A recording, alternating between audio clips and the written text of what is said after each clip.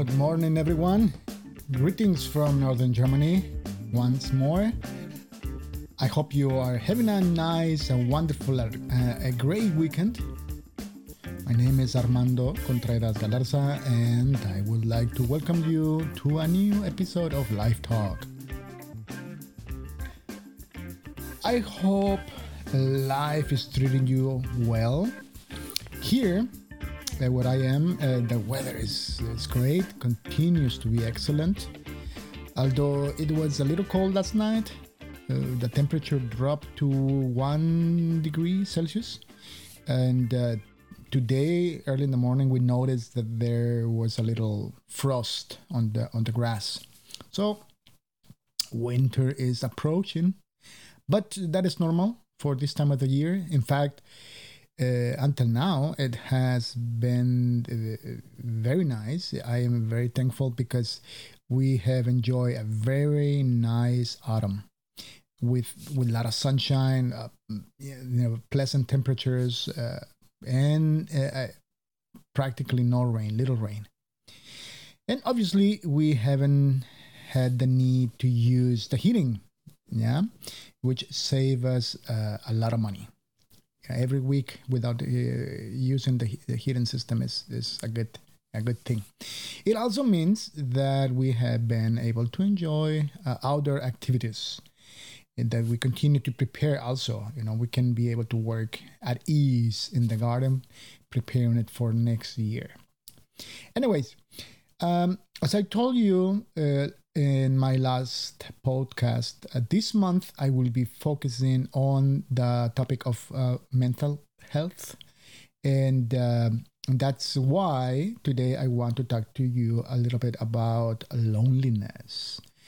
To begin with, I would like to share with you a little fun, well, it's not fun, but it's a fact, that I heard a couple of years ago on in an interview on radio regarding this subject, and regarding loneliness and mental health.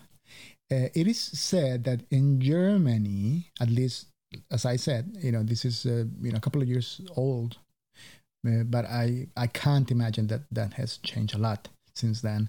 But it is said that in Germany, 40% of the people in Germany lives alone. Yes, 40%.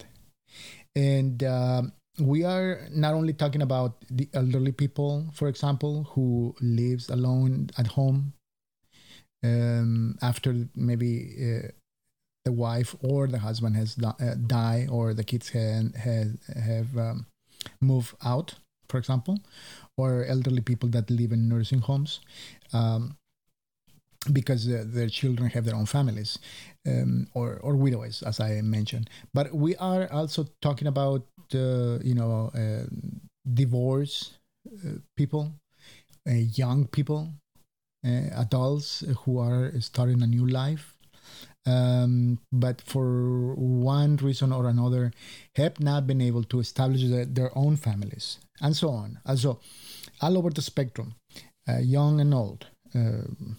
40%.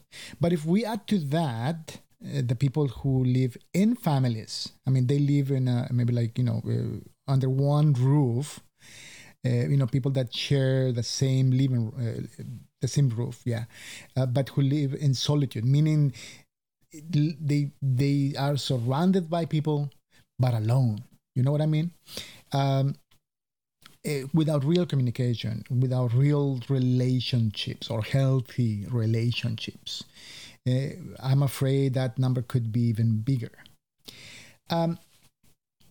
Some focus, today, that's something that we experience today because of technology. Some focus on virtual relationships and digital games and entertainment. And some even, they focus their lives or organize their lives around pets. Interesting. As a, how do you call that? As a substitute for human relationships. But I am afraid that those kinds of activities and relationships serve more as a placebo That's my humble opinion. That it might be that it's necessary because of the inability or of finding real relationships or meaningful relationships or human relationships. So it could be that those activities are a placebo that brings some relief to a deeper and more difficult to satisfy need. True, many prefer that lifestyle, willingly, but I think most are forced to live that lifestyle. As I said, that's just my humble opinion based on what I observe in my years of experience as a life coach and pastor. The reason can be many: death, as I said before, divorce, family or neighbor quarrels, disappointments, too much time at work, lack of time, and or in the relationships, the overexposure in the entertainment offer, and virtual games, and so on and so forth. We hardly have time to visit friends, to enjoy a meal, to drink a coffee, to look in the eye of the other person, and turn our devices. Even when we are in touch with people, we have to have our devices close by, and we prefer sometimes, as I just mentioned, other activities instead of, for example, friends, a good meal, in participating in a hobby, a collective sport, for example, with others. In the next episode, I want to talk about the negative effects that loneliness has on our mental health. But I would also like to know your opinions. I would like to hear what you have to say. Have you experienced loneliness? Are you experiencing loneliness right now? What has caused it? What effect has had on you? Do you prefer to live alone, or do you prefer to live in the company of others, but you are not able to? What has caused it? As I just said, do you prefer to be engaged constantly in social activities, or do you prefer maybe the metaverse, the virtual world instead of human contact and interaction? Send me please your comments. It will help to enrich this conversation. So until the next episode, I wish you a successful and blessed day.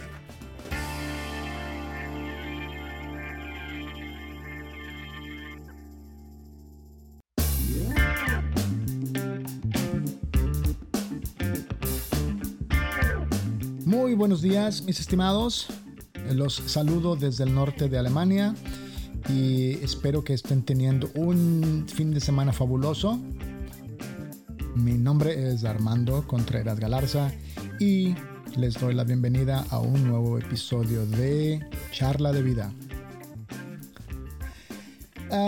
Como ya les dije, espero que estén teniendo un bonito fin de semana. Aquí, donde yo vivo en el noroeste de Alemania, el clima sigue siendo excelente.